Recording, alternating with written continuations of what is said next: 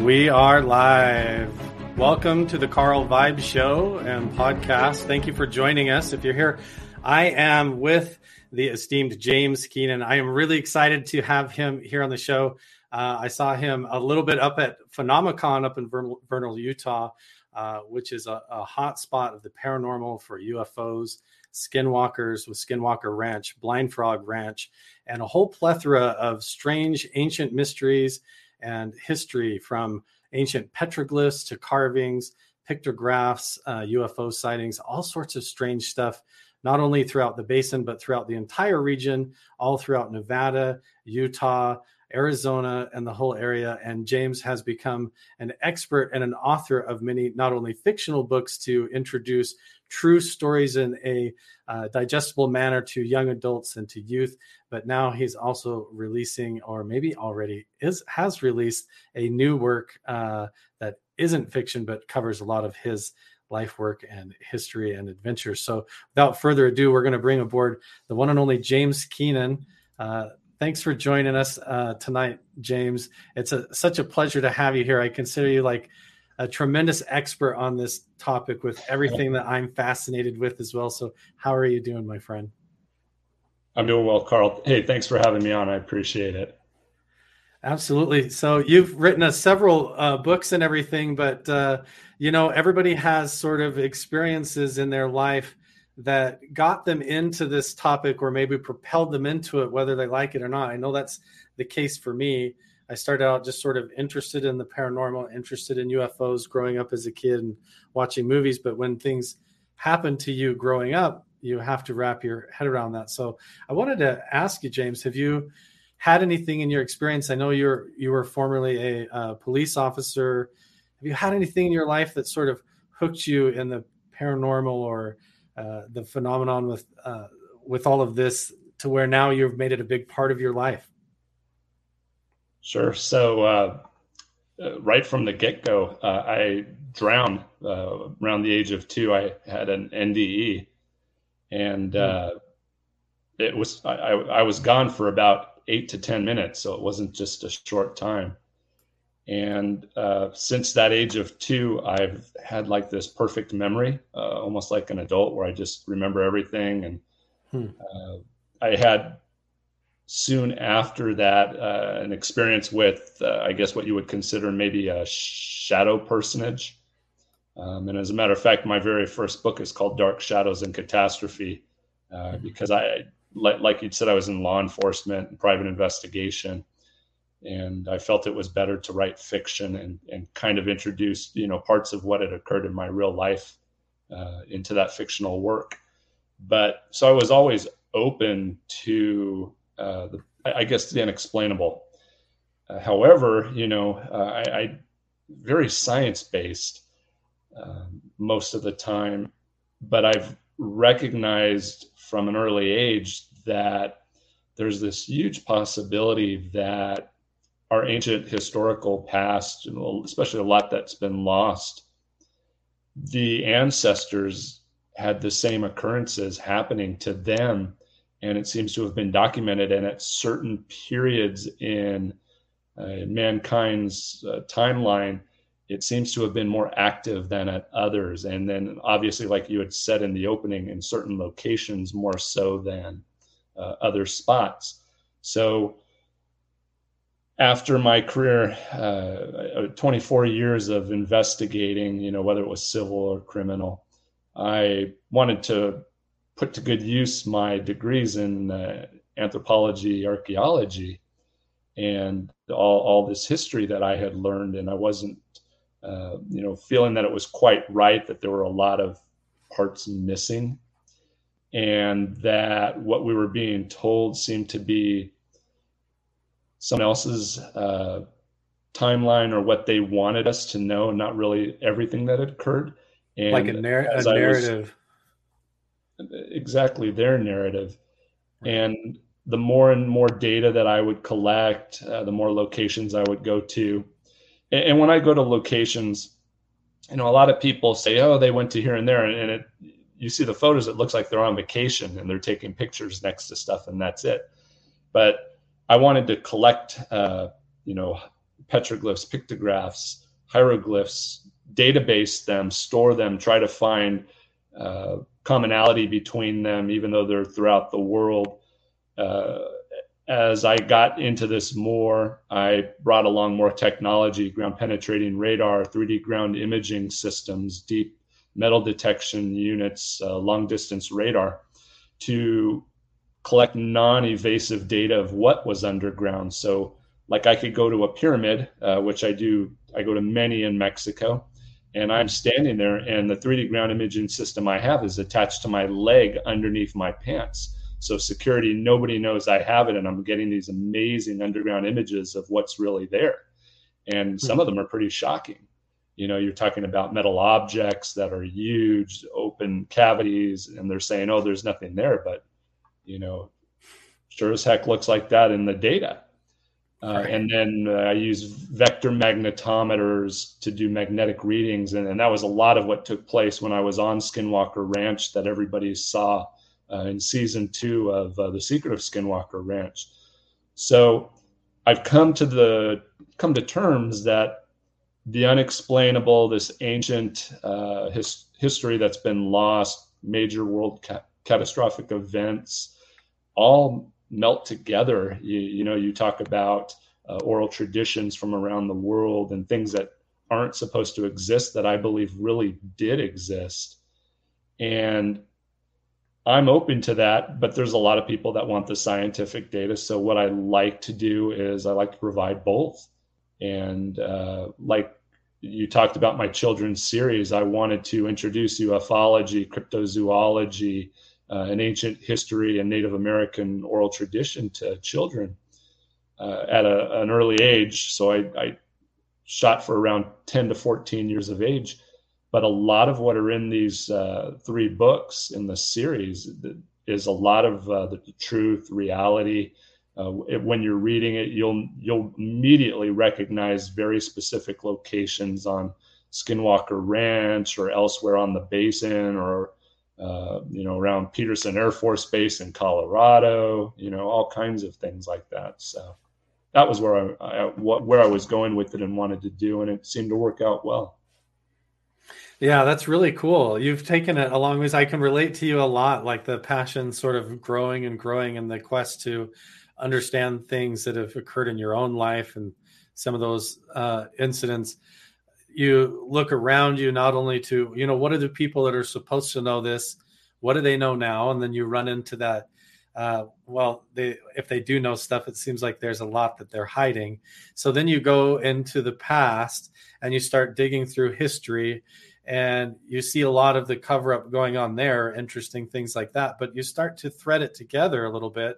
But when it really pieces together, and why I love your work is when you actually get out there and do it. Like when I get out from behind the computer and from behind the books, I get caught up in the energy of what I'm studying and reading. And I realize this stuff is all right around me. I live like right here.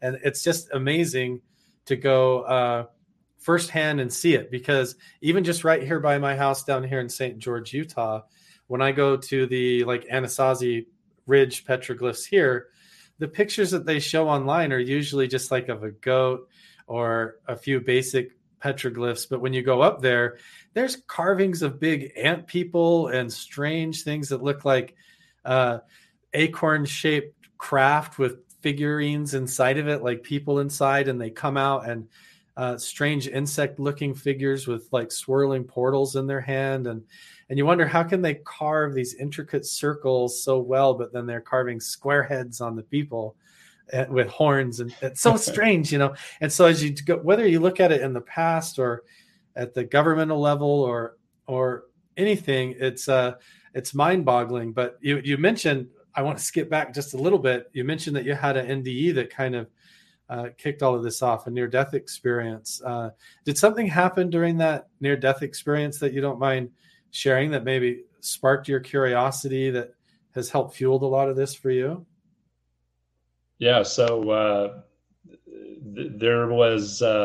there's other places after this life. And I always tell people it's extremely difficult to explain because none of the senses that we're used to are used there. And much of what I hear people say they've seen when they've had an NDE or in the afterlife, that's not what happened to me. You don't see light. There is no need. There's no light. You're not using that type of senses. And I like to talk about it more to one individual or two individuals at a time, because I know for a lot of people it treads on their religious beliefs. And, I'm a firm believer that everybody has the right to believe in what they, want to believe. And I don't ever try to change that. I just relay what occurred to me. And I still feel like it opened up maybe different types of senses that I've kept throughout life.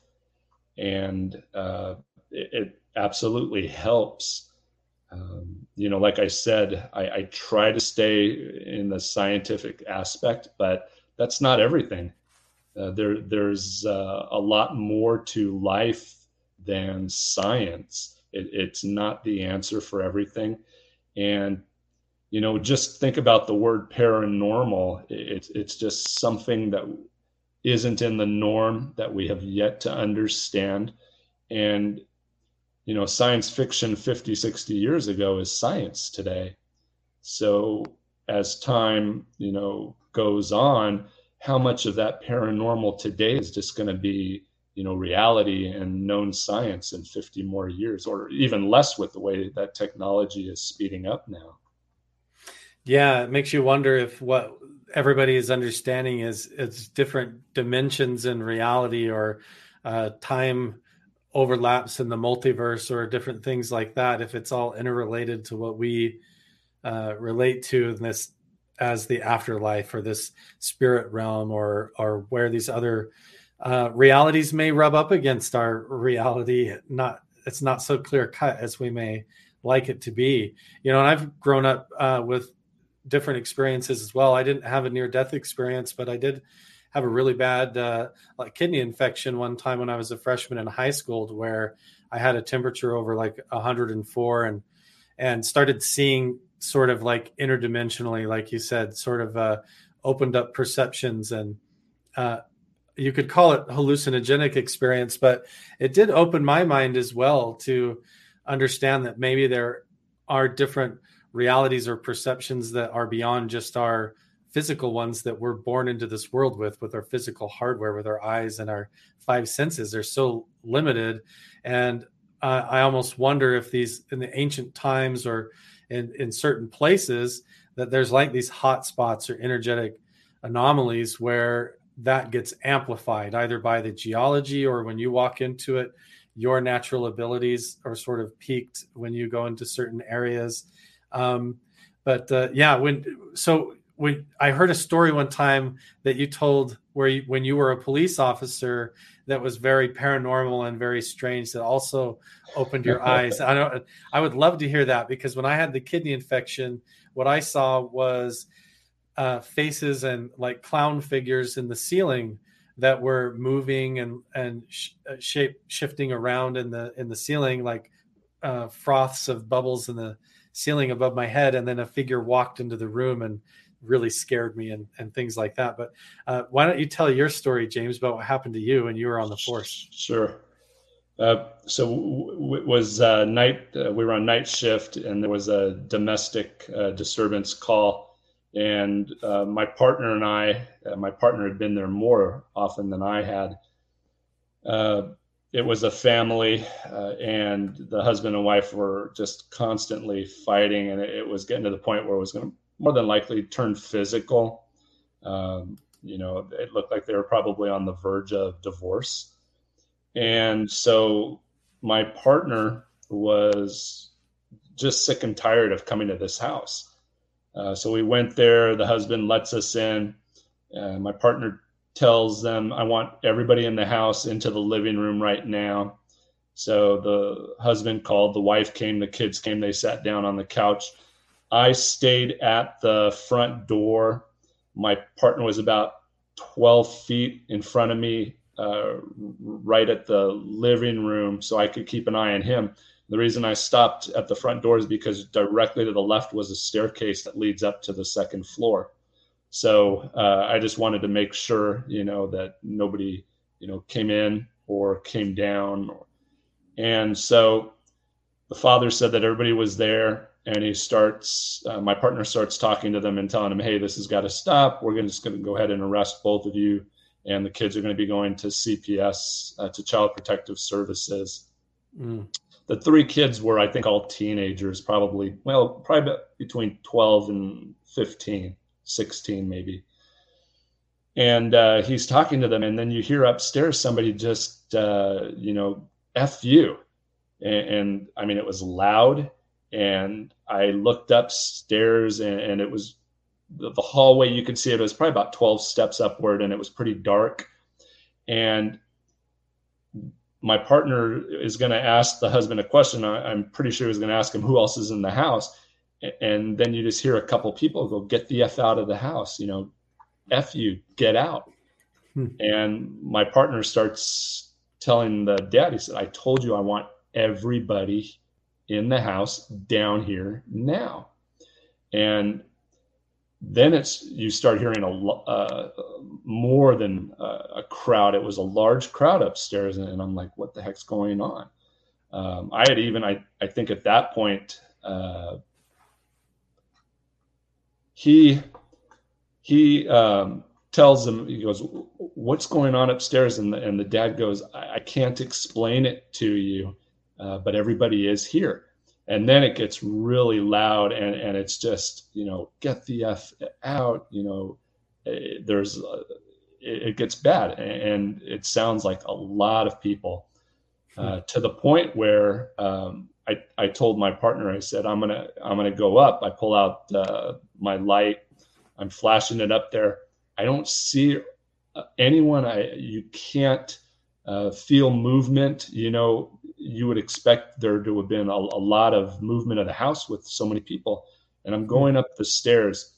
And as you're entering the hallway, this house was probably built in the early 1980s, where they had that faux wood paneling, on it. And it has all the tree designs, the ovals and everything in there. And I get to the top stairs, and it's pretty loud. I mean, to the point where I'm wondering where the hell all these people are. And my partner, I guess, lost track of me because I crossed into the hallway, and I could hear him calling for backup. And as I'm walking, I start seeing movement, and I'm like, well, what the heck? And I flash the flashlight to the left of me on the wall, and there's hundreds and hundreds of faces in the wall, in the faux wood, and they're moving and watching and screaming and shouting and just yelling all these vulgarities. And I called down. I said, you need to get up here right now. And he pulled out his weapon because he thought there was a confrontation taking place. And I think he even, if I remember, he may have requested to clear the air for emergency traffic. And he comes running up, and he's like, what's going on? And I said, look around. And he goes, what do you mean? And he looks at the panels that I'm showing, and he's like, he was a very religious individual, and he turned white. And he backed down to the 2 or 3 steps down to where he almost fell backwards. And I told him, I said, hold on. At that time, you could hear 2 units responding code 3, lights and siren to the location. They park the vehicles. I'm backed up to where he is too. The officers, I think it was 3 officers. It was a 2-man unit and 1 man. As they're coming through the door, everything just stops. And, to this day, I felt that there was just so much negative energy that it released something in that household. And, we had to quickly, cancel emergency traffic. We said that there was television on upstairs that had a program we thought, to get the other guys out of the house. Wow.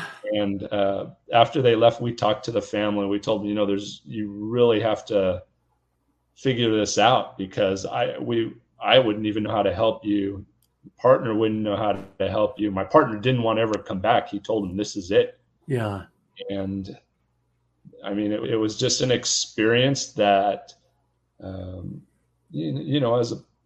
as a police officer, you come across a lot of strange things, and that was obviously right up there as just one of the most bizarre incidents that I've had. And I put it into the book even, that the main character lived through that and all that into my first book, because it was the only way that I could have told that story, years ago. Yeah, that's amazing. So you actually went upstairs and saw in the patterns of the wood grain on the wood paneling, contorted faces in the pattern, and they were moving and actually yelling and screaming vulgarities at you, like the wall itself was somehow conscious or alive in some strange way, or your perceptions was seeing it that way with whatever energy was going on in the room. That's just bizarre, man. Yeah. All the ovals, everything had faces at that point. And then, when the other units got there, everything stopped. It was just and it wasn't real wood paneling. It was that faux wood, that cheap stuff that, they used to put in the hallways or on the walls back in the 70s and 80s. Right. Hopefully they don't use it anymore. It's so fascinating, because then you have to somehow wonder, how does stuff like that and these types of experiences tie into like our ancient history throughout time? Is that it was different, similar sorts of things in a different way happening? And is that what they were drawing on the walls? And so, James, was that incident and others like that, did that propel you into trying to understand it and research the phenomenon in our ancient history? Or what was it that got you into kind of the petroglyphs and the Uintah Basin in specifically? Sure. Well, when you look at the petroglyphs and the pictographs, most of the time, what do you see? You see normal daily life in them. You're going to see their housing structures. Maize, corn is a big thing that you'll see a lot of. You see them playing musical instruments, dancing, animals in their rituals. Daily life, you'll see artifacts like pottery in the petroglyphs, pictographs. And that's what we should be seeing, right? That's what we would see, what we put into our artwork. Now, in certain cultures around the world, this is completely missing, or 95, 96, 97% of it is what we shouldn't be seeing. And the normal daily life is missing. So for me, it wasn't as much as at first what was there, but what's not there that's really important, because back in those days they had to see it to draw it or to carve it. Mm-hmm. So now in certain parts, especially around northeastern Utah and then into southern Utah downward, you have these certain cultures, the Fremont Barrier Canyon style, San Juan River, which was, around basket maker origination time period. Mostly Barrier Canyon style in Fremont, you have these very interesting petroglyphs of these large anthropomorphic figures that almost seem to be levitating without legs. They have antenna or things coming out of the side of one ear, out of their heads. They're going in and out of these different shapes that now when you look at television or see certain lab experiments take place at the universities, how plasma forms These shapes look a lot like plasma events in a laboratory.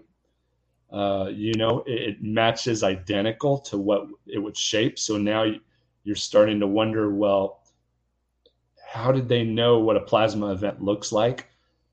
So then you got to start taking into account, like the stickman figures that you see everywhere, standing like this and with the arms up or down, always squared off arms two and dots legs under at the each 90, arm, and then there's a dot under each arm and different anomalies. Yeah, and they look exactly like certain energetic plasma forms that emanate when you do certain experiments. Yeah, when you create magnetic anomalies and things, these shapes appear. Yeah. Right. Or, when Comet Sighting Spring went past Mars in 2014, it came so close that it caused this massive plasma event to take shape, and it looked like a huge hourglass. And that event was the most meteors ever recorded on any planet occurring. And this hourglass shape that formed, I mean, it was massive. And the nucleus was only 0.3 miles across. And you see all these hourglass shapes in the petroglyphs with the stickman figure and all that. So for me, it confirmed that we were talking about some type of catastrophic event that was extraterrestrial in origin, possibly occurring in the sky that caused all types of other occurrences afterward. So, you start wanting, I wanted to start tracking, where were these and other people have done. There's been a lot of physicists that have hypotheses on these, events, and they've tracked them.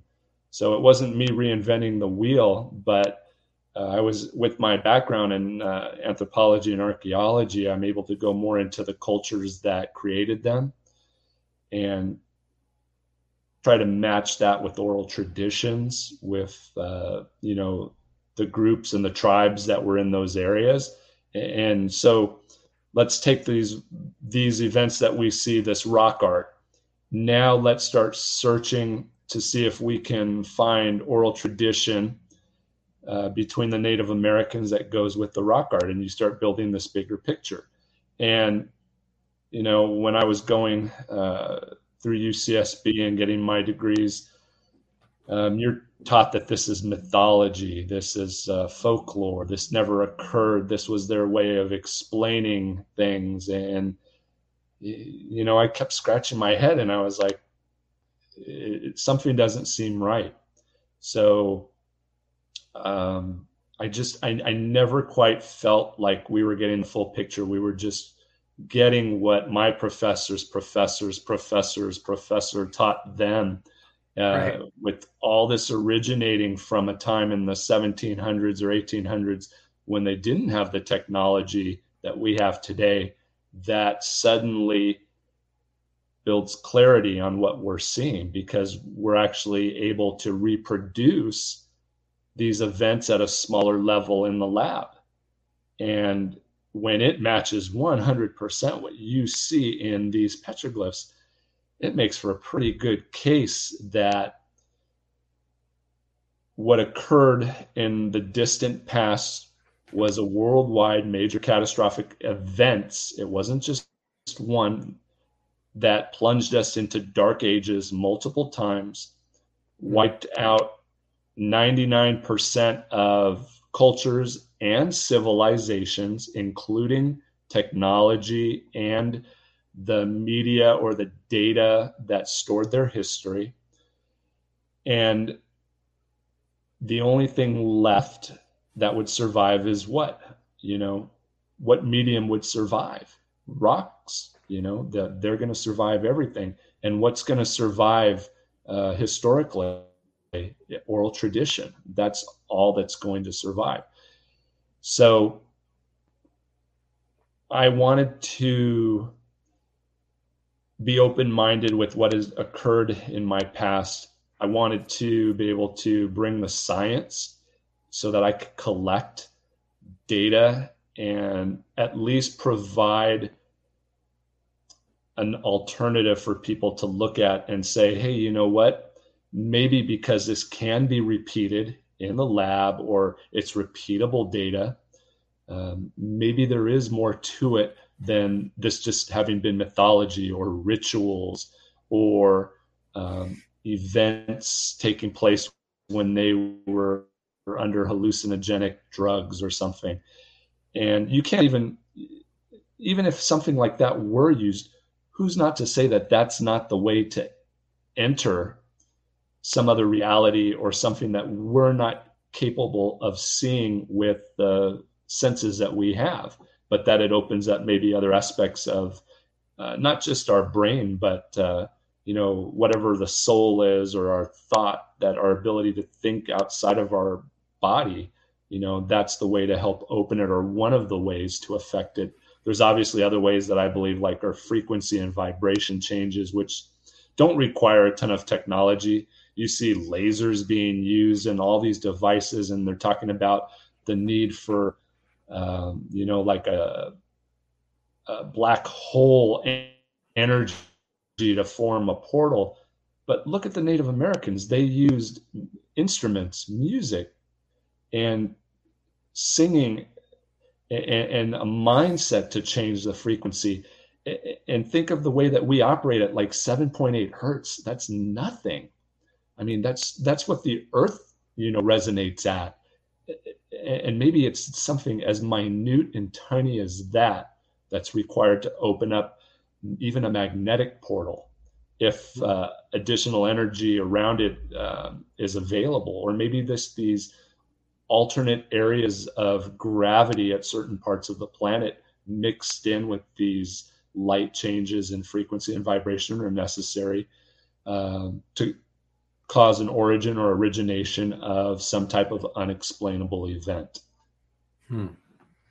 It's very possible, because you see all around the world, not just in the Uinta Basin, but you see out from there, clear down through here, across Nevada, through Arizona, all around the Grand Canyon.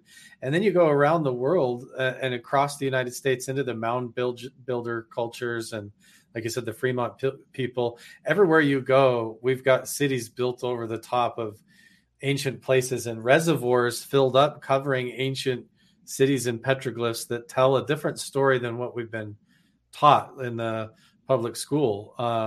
And as you go out and you look at it, it is vastly different. And the story that it tells, even all the way over when you look at the Dogon tribe in Africa, the petroglyphs there look just like so similar to the ones here by my house and the ones up in the Uinta Basin, that it makes you wonder, like, they had to have all seen this up in the sky, or there had to have been some sort of a phenomenon or energetic shift.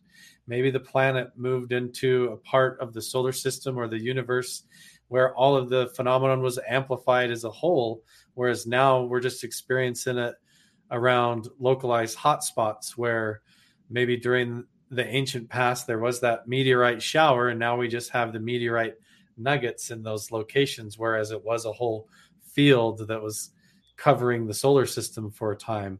I don't know. It's very interesting, but it makes you wonder, James, what do you think was going on back in that ancient time, to where you have a few little carvings of goats and some grass over here, and then huge murals of these giant, what look like insectoid people or extraterrestrial people all over the rock art? What do you think happened?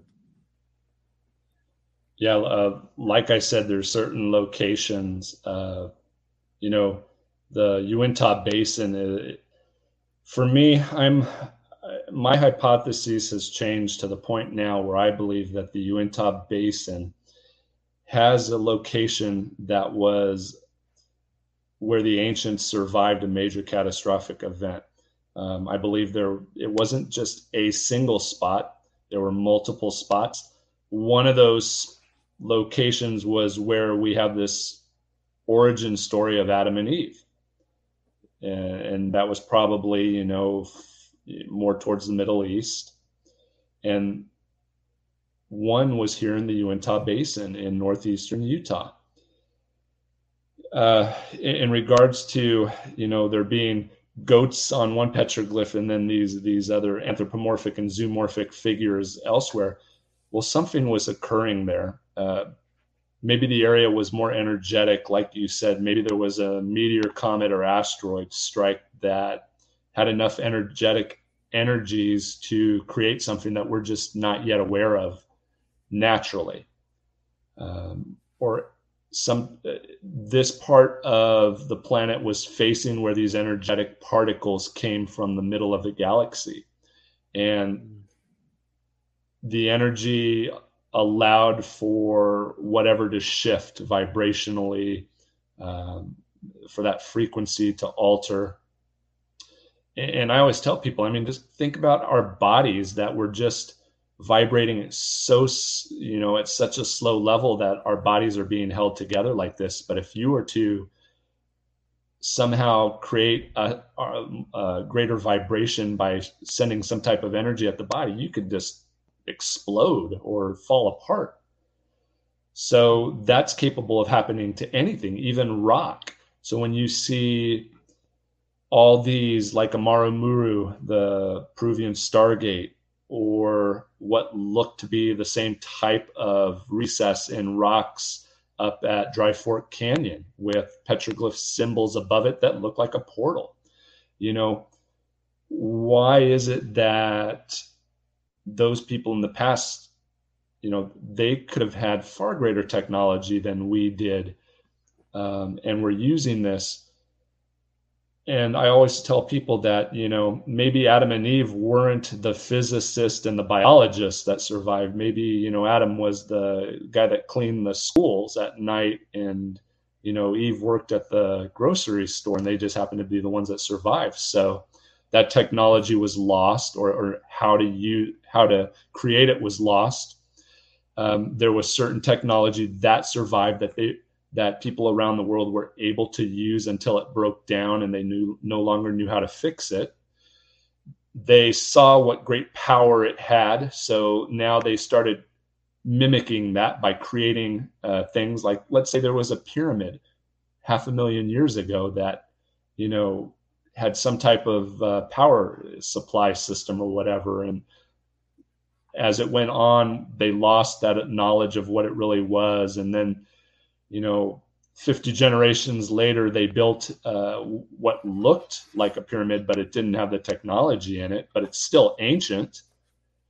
So we have to, at some point, start piecing together just how far back in the past our ancient, distant past goes. We have to be open-minded to that technology. If there was a great deluge, is now at the bottom of the ocean, or was ripped back into the mantle by the tectonic plates coming up and down, and there's always one-offs. We always discover these ancient artifacts that we have no idea what they are. Obviously there's one-offs here and there, so it's just a matter of piecing it together. And obviously if we did that at a worldwide level, we'll never do it. So right.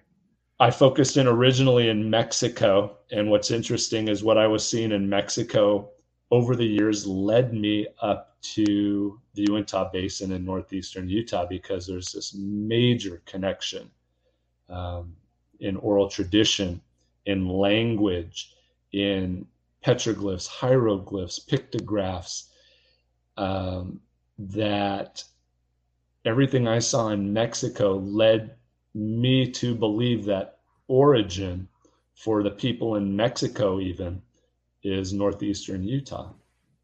Do you think that's up around the Uinta? Is there a lake that was up there, a crater lake, that may have had ancient civilization and dwelling around there that was part of a vast ancient empire during the Aztec time? Or how does that all connect? Well, Lake Uinta was it was actually two lakes that ended up connecting at some point. Just a massive lake, and you're talking about 48 to 54 million years ago, but it shrunk, and then it got large again and shrunk, and like you said, who knows what was here or how long it truly lasted. Because look at the amount of flora and fauna that have been found in the area. Look at the fossils that have been found.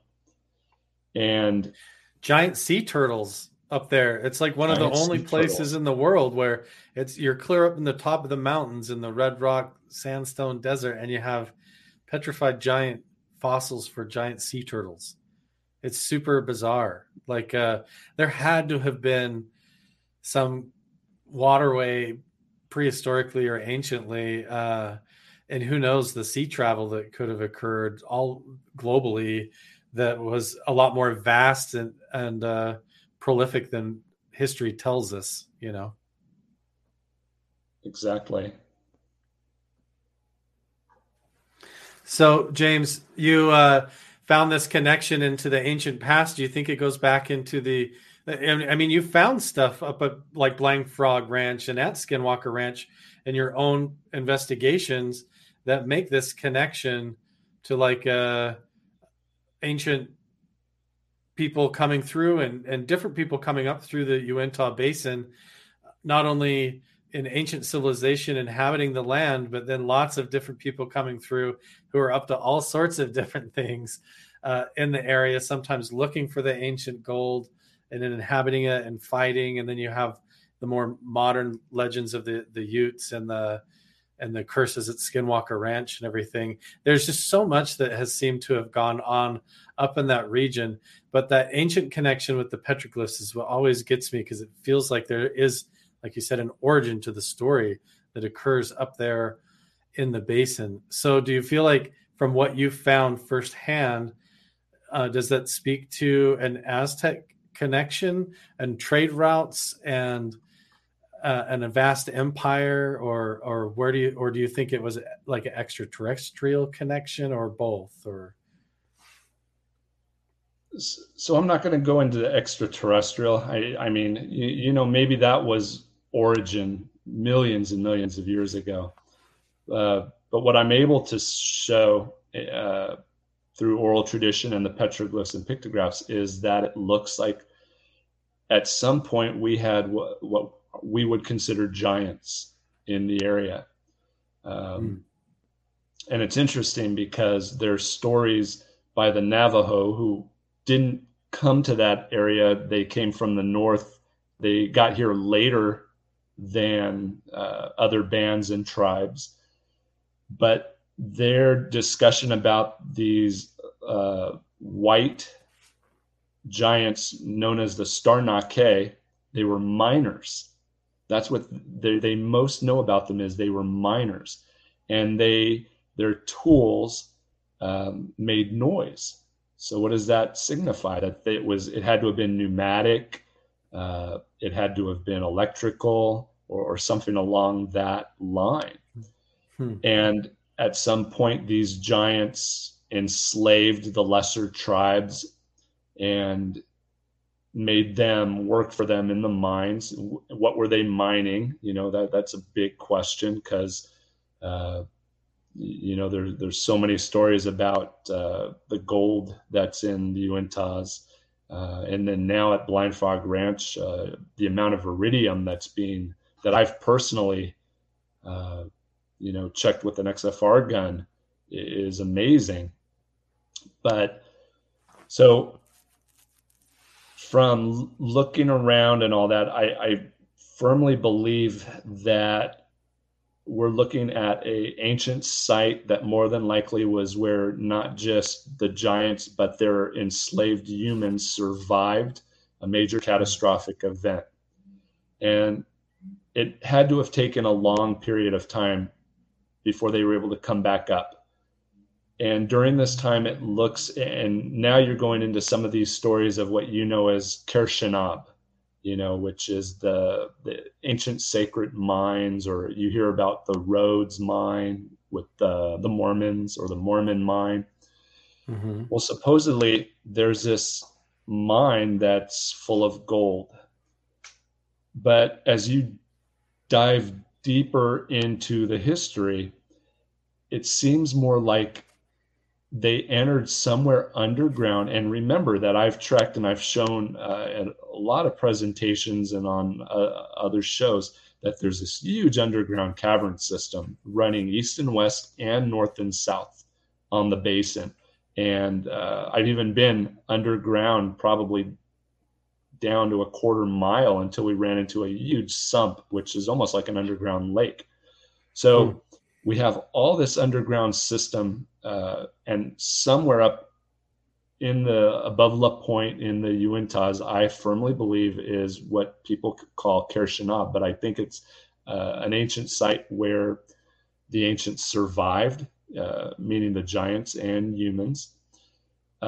It seemed that it could have been this massive gold. And as they grew in population, they just kept mining that ore out, smelting it and storing it in other locations. So they cached, CACHED, cached the gold into other locations. So now you talk to the other Native Americans and they say, well, Ker Shanab is the walls are paved in gold. Well, it's not that they're paved in gold. It's that it's this huge gold nugget, you can think of it as. So the walls are obviously gold. Now, obviously, they stored artifacts underground, and it's probably a storage site for data records of the past. And then you start talking to like the Shoshone, the Sanpete group, that Chief Wakara was a part of, or the Timpanogos. And you hear that it was so sacred to them that they also buried their leaders and their gods in there as well. So we know who the leaders are, but who are their gods? Are the gods the giants? And all the way down into Mexico, the giants were worshipped as gods, but at some point the humans revolted because they were being enslaved, and they recognized it, and they killed off the giants, or the giants returned back to the stars.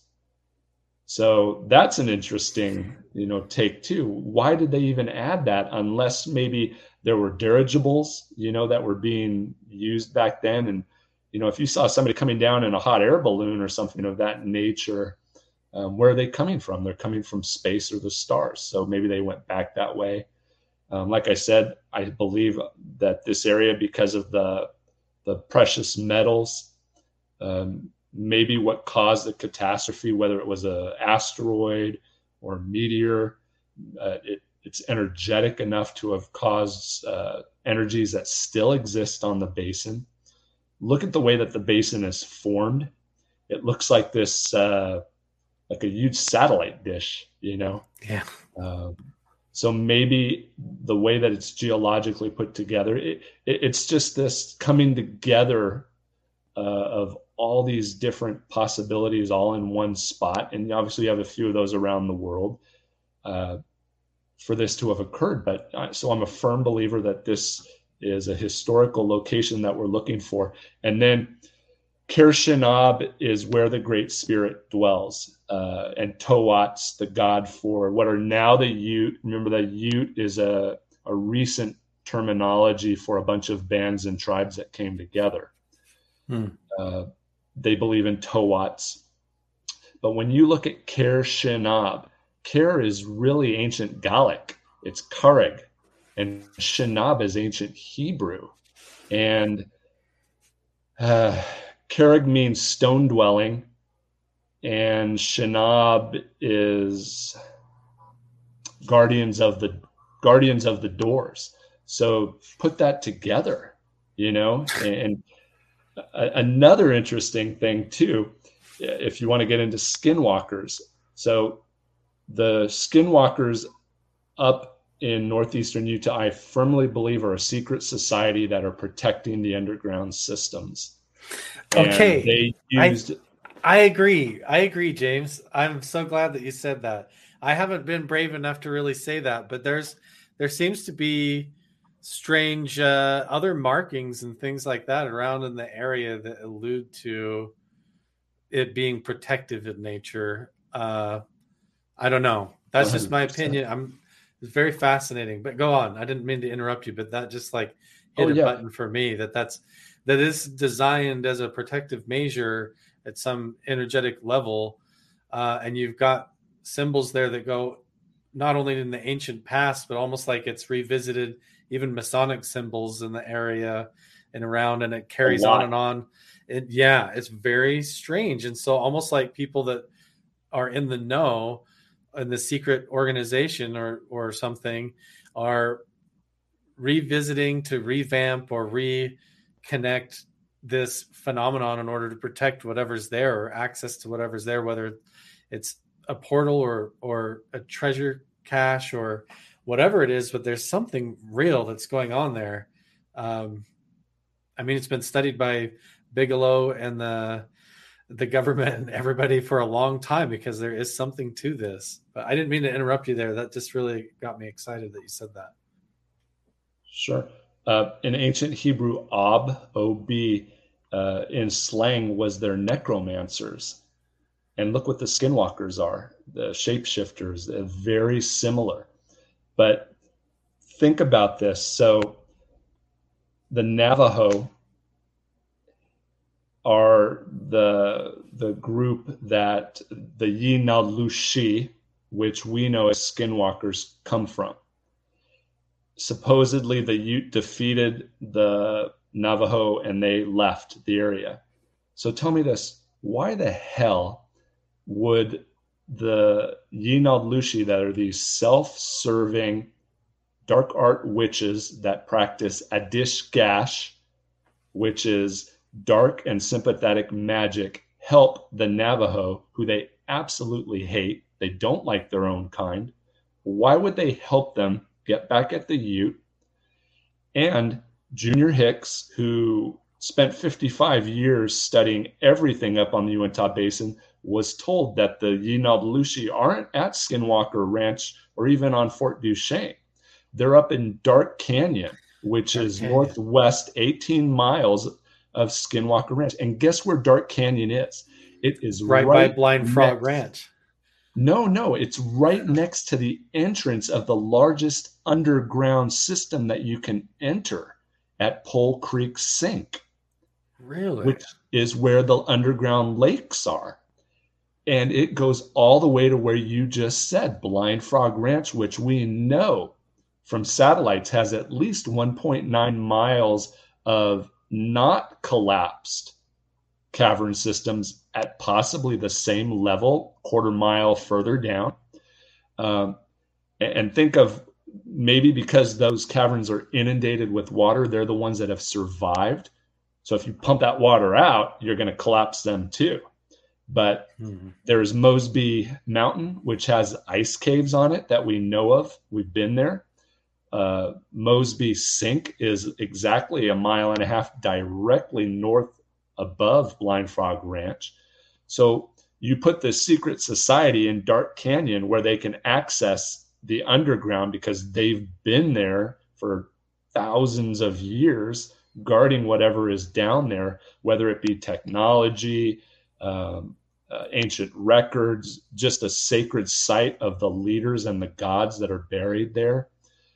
And what better way than in the last 30 or 40 years to introduce the skinwalkers and the Yinalushi to just scare the hell out of everybody that is in that area. And that's not to say that other things don't take effect, because it's not a phenomenon. It's a lot of phenomena occurring. So you have to ask yourself another question. Is the energy there creating phenomena, or is phenomena coming to the energy because it's attracted to it? Right. And that's a huge question that needs to be answered. And origin, I'm 100% sure, is underground, because I can tell you there's stuff, at least that I've 3D ground imaged on the Mesa, that's going to blow people's minds. And I'm just not quite ready to release that information yet. I want to do it in the near future. I know of multiple cave entrances. Unfortunately, it's on Ute land, which you can't access. That more than likely it's east of Skinwalker Ranch. So you enter there, you go under the mesa, and what's there is deeper and then goes under around Homestead 2, around the triangle. It's just a matter of finding the right access.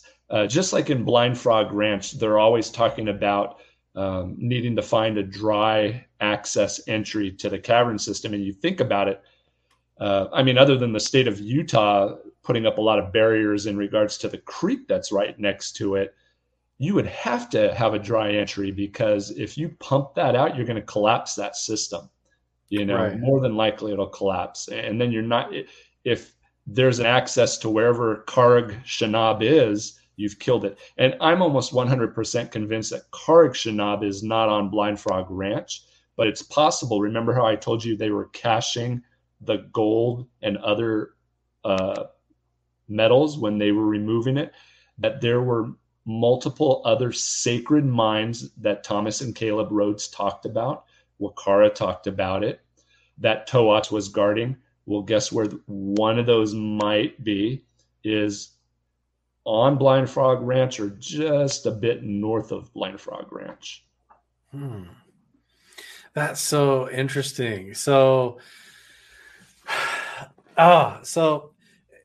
it would make sense that they would use this story of it being like a curse or something between the Utes over the slavery, and it'd be based upon revenge, because that would be like another layer within the mythos in order to hide the fact that something is still there that's bigger than people expect, and because if it is like a revenge thing, like, oh, well, they were sold into slavery, so we're going to put a curse on the land, and now there's skinwalkers running around. But then why is this thing they say, don't ever dig on the land, be careful about going and swimming on the lakes, Bottle Hollow Reservoir, the different legends about that. And it all has to do with stuff being under the ground.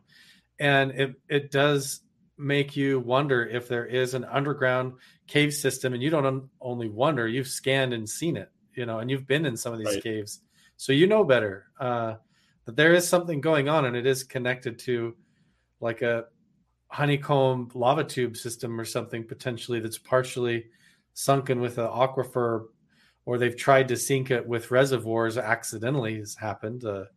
But that's, so you think a lot of it is way deeper underground and a lot more interconnected than people realize so far, or that they're saying. Correct. It's interesting because that new book, Skinwalkers at the Pentagon, I think came out yesterday. Our friends over at the Unidentified Celebrity Review, they just popped in the chat. They were just over there reviewing that book on their show earlier today. So shout out to those guys. Yeah. So mine's on its way. It'll be here tomorrow, so I can read about it. But I want to tell you something that Robert Bigelow didn't want anyone to know. I've shown it in my last two presentations. I was given photographs of it from one of the Bass people that is tired of it not coming out. At Homestead 3 on the far west, the Ute were sneaking in at night, and this stopped at 2016. It's never happened since Brandon has owned the ranch, but they were putting freshly killed animals, their skins and skulls, on the wooden poles out there. And sometimes it was like 7 or 8 at a time. And it was happening not every day, but it was happening off and on for years. So I asked two Native American elders that are just a wealth of knowledge, and they're always so helpful, what they thought it could be. And they said there were 3 possibilities. Possibility 1, that Bigelow was the demonic devil himself, and they wanted to keep him at bay and not allow that evil onto the reservation. The second one was that something was released underground. and they had to put these to lure it back onto the ranch and back underground. And the third possibility was there's something underground, and they're going to say evil, but maybe it's energetic or negative, or maybe there's a magnetic portal that allows connection to somewhere else where those things that live there aren't good. Maybe their perception of being evil is really they're just bad for us. So they put those skins to keep them from coming up out of the ground. So that was just another thing that we have this underground connection again with. It was negative while this was occurring, and I think it was over a 6-year period. And the photos are amazing because there's one of them. It was taken on top of Skinwalker Ridge, and you could see like 8 or 9 freshly killed animal skins hanging there with blood dripping down the poles. So the Ute were obviously disturbed enough to chance going out there and doing this a lot over a 6-year period. So what happened?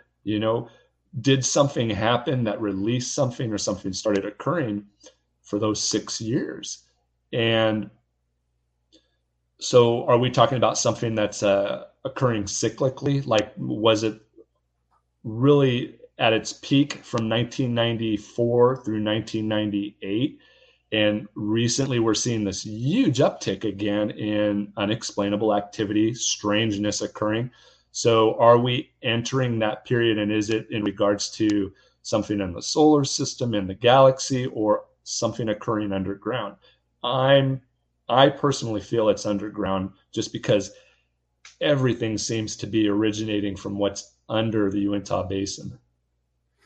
Yeah, and it seems like a paradox because you have the legends all based underground and have to do with people coming up out of the cave system or surviving this catastrophe in ancient times, and then with the help of giants or strange people that lived underground with them. But they're also related to being star people, and you get the same from the Grand Canyon all the way up, these same stories, and all over the place like that happened. Like, there's something not normal with these giants, or with the something involved with the people at the time, to where reality isn't just as straightforward as we take it today in our society, where these people were experiencing something completely different, whether they were seeing the plasma forms in the sky, maybe the planet was in a different energetic state or place in the solar system or galaxy at the time, to where all of this was amped up. But it does seem like there is something migrating under the ground, some sort of entity or phenomenon that's responsible for so many legends. And maybe this thing migrates around the earth in different hotspots or portals or energetic places through these ley lines or something energetically, or tunnels through the earth. But it does seem like there's something that originates up there around Skinwalker Ranch and Blind Frog Ranch. And there's this pocket or underground system that even when you go, like you said, all the way down into Mexico and out and around, it's so strange that it all points back to Utah. Like, it all goes up into this strange basin in Utah. Like, something happened there. There was an anomaly that occurred, and then civilization sort of was reborn out from there, or whatever. Migrated outward. Yeah, or whatever occurred was extra amplified up in that location. And so the residue of that is still amplified compared to our normal baseline of reality today. So when we go up there, we still experiencing that. So that's so fascinating that even the locals were sensing that. When Bigelow started doing stuff, they start doing things to try and draw it back or keep it there. And it's all underground with these tunnel systems. So you've been there, you've looked underground, seen some of these cave systems yourself. You've actually found some things. So what are some of the stuff that you've found or seen in relating to these cave systems and looking around on Blind Frog Ranch and Skinwalker Ranch? Yeah, so some of the 3D ground imaging shows what could only be not natural formations, but something had to create it, meaning they had to dig it out, and it looks like rooms with a tunnel entrance. The other thing that was really interesting, in June of this year, I was out at Blind Frog Ranch with Chris Bartell, who worked for Bass for years as security at Skinwalker Ranch, and with Dwayne Ollinger, the owner, majority owner. And I had a lot of tech out there, and we were in one spot where we believe that there is a huge pull, or this energy of Towats, the god to the Ute. And that would take a couple hours just to talk about that recent finding, and going into the Nahuatl, the Nahua connection, the Aztec connection, because it's huge. But so I was there, and I had a deep scan gold metal detection unit. And at about 11 inches below, I ended up finding a Spanish coin. I believe it was 1810 or 11. I turned it over to Dwayne. And at first I was just going to throw it away because it looked like just, garbage metal. And Chris stopped me. And Dwayne overnight cleaned it. It turns out to be a silver real, a Spanish real, just before Mexico won its independence from Spain. But so what does this tell us? It tells us that there was some type of connection with the Spaniards or the Mexicans on Blind Frog Ranch. They were there. What they were doing there, there's multiple possibilities. Obviously, the easiest is they could have been trading with the indigenous people that lived there. But no less, here is this Spanish connection well before the LDS, the Mormons, got there. And it shows that it at least goes back to Spanish time. So now we have a possible connection between the Spanish mining for gold, or at least searching for, Quirixinab.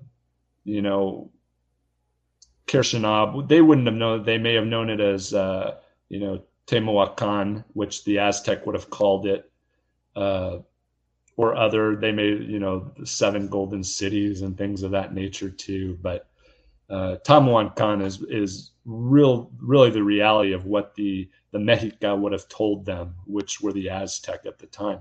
But yeah, so you have this amazing connection now to the property, right in a spot that this summer I have to go back and do a little more research on, if you know what I mean. So I'll be spending several nights on the ranch with the GPR system, see what we can possibly find. But yeah, so that was just an amazing connection. Then I was able to dive deep into the petroglyphs, and guess what? Well, we found like the stick man in the petroglyphs, but it looks like it's an older petroglyph. And then they built and this was the Fremont culture. So we're talking about the year 0 to about 1300 AD. Was that one petroglyph looks out of place for the rest, and the ones around it look like people of large stature, and they're regal in how they're acting. So are we talking about white kingship of giants, and why place it with this other petroglyph? And that's right there at McConkey Ranch, Dry Fork Canyon. I mean, people visit it every day and they don't realize what they're looking at, because I have a database system that I've been putting together for a decade and a half. And then you follow it to, I've, over the last 15 years, come to believe that 4 symbols specifically mean a portal, an access portal for the indigenous people. 3 of those 4 are found there between 9 Mile Canyon and Dinosaur National Monument. And as you know, no matter where you're standing, if you're at 9 Mile Canyon, Dinosaur, or a Skinwalker Ranch, and you're looking up in the sky, you're going to see the same thing. So now we have these connections as, was this energy underground causing UAP to form or come out of a portal, or were they being attracted to the location? And then I think I sent you a photo of one of my slides where it looks like this, this ship has settled down on 3 legs, and this anthropomorphic figure is coming out, and it looks like another figure is running through a tunnel underneath it, or maybe on a bridge. It's just really interesting. And that's at the Daddy Canyon complex at 9 Mile Canyon, between Price and Skinwalker Ranch. And obviously there's a mountain system in between it that has petroglyphs all throughout it as well. It's part of the Uintah, the lower Uintahs. I'm trying to get these pictures off of my phone that you actually sent me. I'm going to pull them up on screen for everybody to check them out really quick here. But yeah, that's one of the things I've been up to, that the McConkey Ranch petroglyphs a couple of times. And the second time I was there, I didn't even notice the first time that some of those have 6 fingers on each hand. 6 fingers and big feet.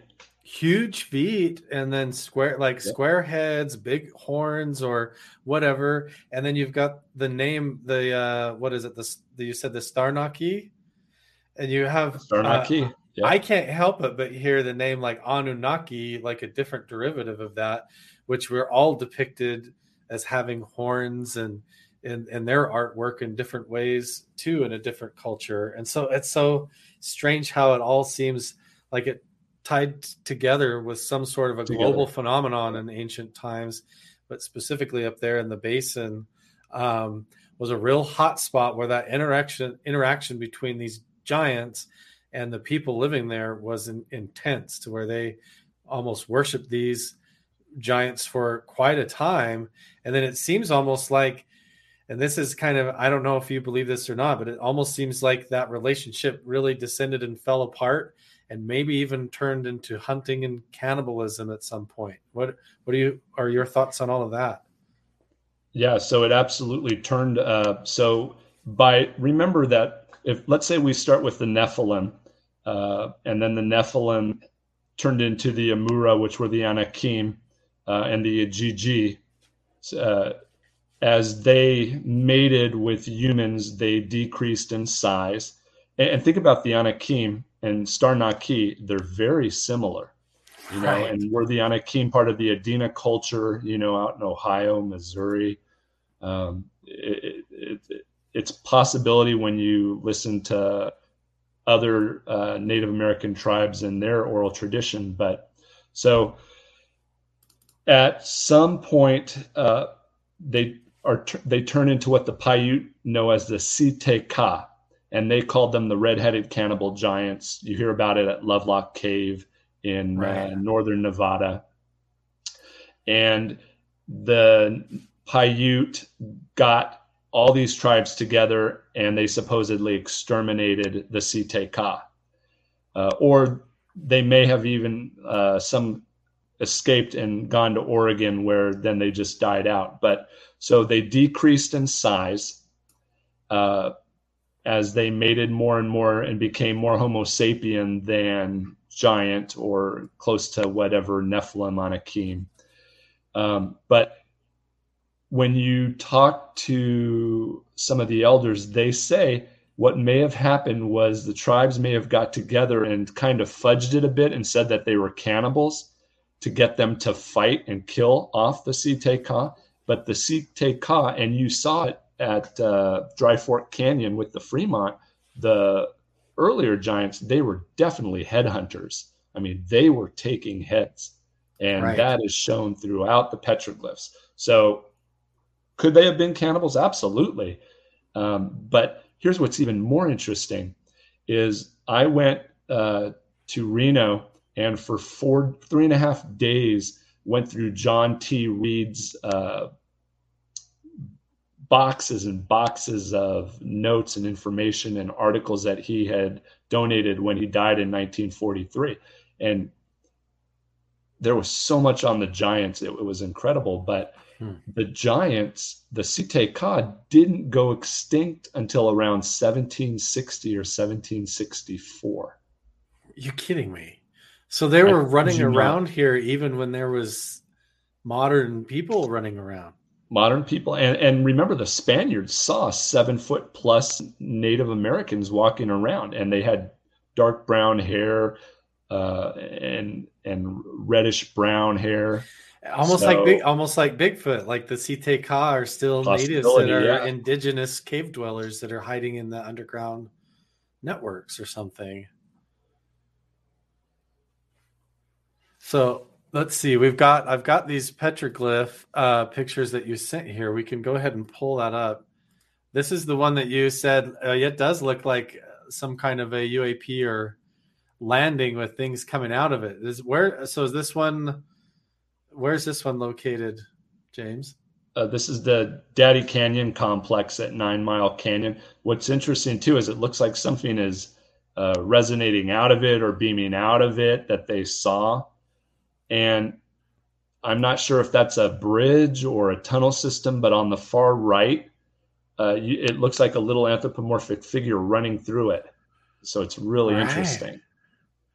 You have like it looks almost like a craft here with landing gear, like a tripod, energy coming out of the side of it. It almost even looks like a figure sitting inside the cockpit with two eyes. Here's the stickman. One of those is a bullet hole. One of these is a bullet hole? Somebody used it as target practice. People. Then you have, you have, here's a guy, here's like his goat, here's like the grass or something, like normal figure. And then they see this. This is the ground, almost like this is the mesa or the bedrock or something, or a cave. Well, do you see right where you're at? Do you see the figure at the far right? It looks like it's running across it or through it right there. Yeah. Right here. Oh. Right there. So it's like, is that a tunnel system underground or is it a bridge? Right. And then what's interesting is this is like a ledge, an overhang, and then under the overhang, like this could be a representative of a cave underground. You've got more going on. Like, who knows? Like how they would have seen that. It's so fascinating. And then I've got the picture of the coin as well. And I always tell people too, Carl, obviously rock art is subjective. Only the artist knew what they were drawing. But when you put so much in one location of all this interesting anthropomorphic and zoomorphic figures and are missing daily life, it just makes you have to think of the other good alternatives and possibilities of what they were trying to keep in their historic data for future generations. Right. Yeah, absolutely. Of all the time that they had and the energy, you figure these are like primitive culture at certain levels. The time that they spend spending their energy doing different things is important. And so the fact that they would spend so much time telling this story and what they would carve up there would be so anomalous like that. It drives me kind of nuts that we don't quite understand what they were shouting at us all over the walls, Right. And we go ahead. And some of those figures are like 5, 6, 7, 8, 9 feet in height. I mean, imagine what it took back then to carve this. Right. So this is, let's see. It's going to show this coin again here. So this coin that you found, this was found where now? On Blind Frog Ranch at a location that we believe may have a connection to Towats, which is the god for the Ute. And this is a Spanish coin? It's a Spanish coin. I think it's a half real. Wow. Okay. And then just south of this whole region, what a lot of people don't understand is Sago Canyon, where you have these anthropomorphic figures. And these kinds of figures are all over the place. There's some like this near my home as well. Mostly they look like this central figure here. But yeah, you have to wonder what were they seeing, what were they experiencing, and then when you ask the natives, you ask the local indigenous people, their legends, they paint a totally different picture than our American history books do about what was going on in this area. And so why are they studying Skinwalker Ranch now? What does this have to do with what's going on today? So yeah, James, what do you think is going on today? Do you think that the phenomenon is still active, that it's being guarded to this day by something maybe paranormal or interdimensional that we don't understand? What's your theory on all this? Yeah, so like I said, I think it's cyclical. I think it has its ups and downs energetically. And I think we're approaching one of those periods where it's more active. And absolutely, there's something. I think whatever occurred naturally created an energy that allows for a lot of strangeness or unexplainable events to occur. And I don't think anybody has the answer in regards to it. Is it the energy that creates the phenomena, or is it the phenomena attracted to the energy? And I don't know if we're ever going to have that answer. I think the first thing, while we work on our hypothesis, and is to attempt to at least find what origin is. It's transient, which makes it more difficult, but are we at least able to identify an origin point? And then maybe we can go from there as to trying to see if what it's doing or creating is repeatable. Obviously, on Secret of Skinwalker Ranch, they're having repeatable events occur above the triangle, which is fantastic because it's not one-offs. That's so much of the unexplainable always seems to be. So I'm a firm believer that probably one of the best places to look at is under the triangle, but not at a depth of 100 feet. We have to go a lot further down. And in order to access that depth, we really need to work on finding an entrance point. And I believe that entrance point is going to be up on the mesa, or on the eastern portion. That's the Ute tribal land. And I'm sure at some point they're going to show, but there's a lot of cave entrances and caves up on the mesa that few people know about. The Freemasons, the 9th Cavalry, which was a black regiment that was originally stationed at Fort Duchesne, like 98% of the black cavalry, the 9th Cav, they were all Freemasons. So much so that their white captain allowed for them to have a Masonic lodge within the boundaries of the original fort. And up on just below Skinwalker Ridge is a what looks to be an upside down compass and square with a circle within a circle at the very bottom. But what I showed people was in this 1556 book called the De Re Metallica, which was written, I think his name was Agricola, explaining mining techniques and everything about locating, finding mines and mining, that it is more likely a marker that somebody left and either was the Freemasons or it was an older society or people that had the same belief systems and knowledge that the Freemasons now carry, and that petroglyph is actually going to show the entrance into the mesa.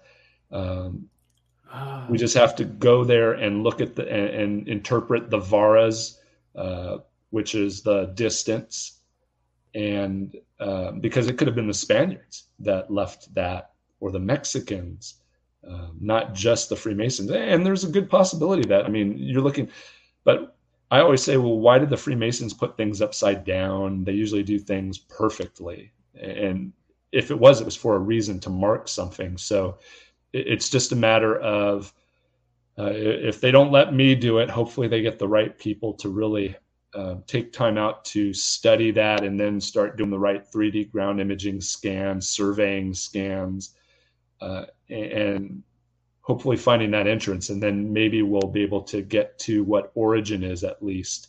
And then we can go from there as to maybe advancing our hypothesis on what the phenomena is that's taking place there. Yeah, that's super fascinating. So is the Masonic symbol, it's usually the compass is above and the square is below, pointed up. So this is, you're saying, is an inverted symbol? So inverted, correct. The compass is and the down, circle. And there's a circle going around it, or is the circle like crossing the through? circle within the circle is at the very bottom point of what would have been the square. So it's at the very bottom of the petroglyph. Is there anywhere on there, is there a circle within a square? No, it's just a circle within a circle, just like Nassau and the Freemasons and the Ute. That's an important symbol in Native American culture. So you have just all these interconnections, you know, so it has to have some type of origin that's the same. That is fascinating, because I've heard in other cultures that, like, the symbol of the circle within the square is symbolic of like dimensionality, meaning like heaven on earth. And then a circle within a circle would mean like a dwelling within earth or under earth, like something within the earth. And then you have an upside. And then upside down Masonic symbol would be like the compass pointing down instead of onward to a new location. It's pointing down into the ground, underground. And this is all on Skinwalker Ranch on the ridge there. Yep, just below the ridge.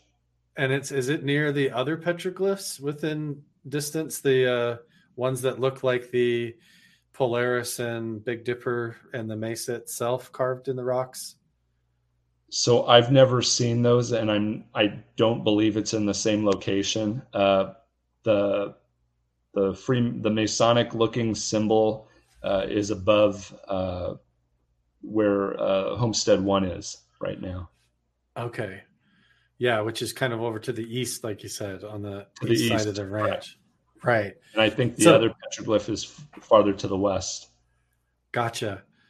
But man, yeah, the whole area, I had no idea. So there's cave systems that go not only underneath the mesa there, but you theorized, just based on your research and everything, showing that there may be cave systems that go and interconnect all the way up to Dark Canyon and maybe through Blind Frog Ranch, all the way up, associated with the legends that go underneath these reservoirs and the history of the indigenous people, talking about them surviving ancient times and then underground for long, long periods. We're not talking about a short time.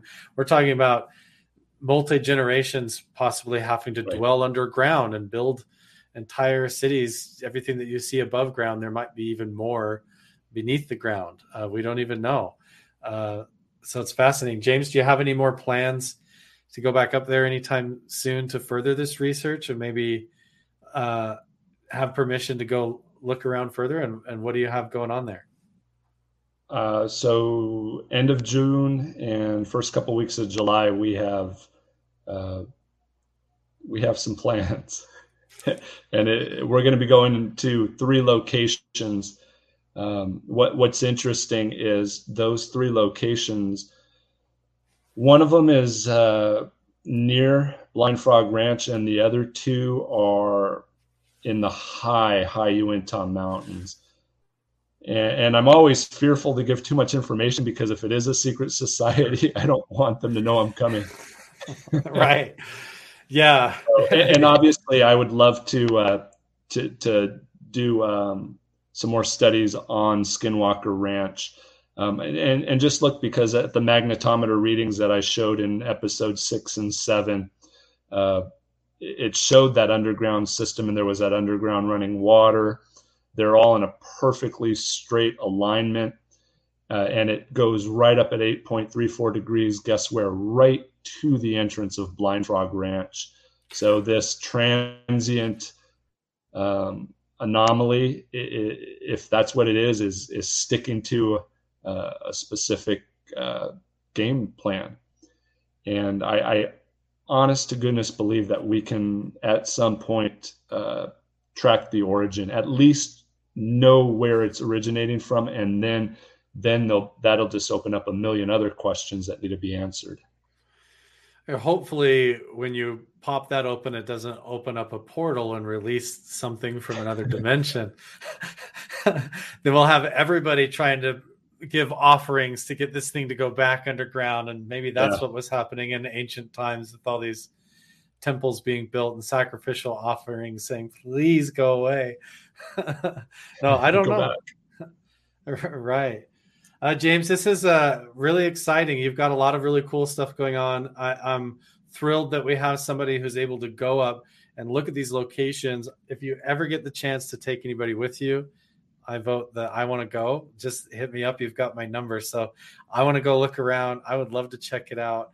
I'm really fascinated with how whatever's going on there affects us as human beings, how it affects our own human abilities and our own perceptions and consciousness, and what that says about us as humans and our own human potential, because this phenomenon is connected with us. It's connected with our history and who we are and our ancient past and where we're going, and it's still there, I think. And so, James, I'm really grateful that you're a part of all this and piecing it together, and not just feeding us the same story that everybody likes to feed about our past and what's going on with this phenomenon, and trying to piece it all together. So James Keenan, any final words, and then let everybody know where they can find you and find your books, which I have put the description down below for anybody that wants to check that out. Sure. Yeah. Well, you're invited if you want to come first week of July. It's going to be a few days of camping up in the Uinta Mountains. I'm there. My books, my books can be found at Barnes & Noble or on Amazon. And I appreciate it. You have the correct Amazon address on there, the URL for it. So thanks. I appreciate you having me on. Great. Thanks everybody for joining us in the chat on this show on Carl Vibe today. And thanks, James, for joining us. Please go check out his books. Let your kids read all of his kids' books. Check out his research and stay tuned and follow him. He does have a YouTube channel as well. You should go check out, with a lot of really cool stuff on it. So James, thanks for joining us, and everybody in the chat. And we'll see you guys all in the next one.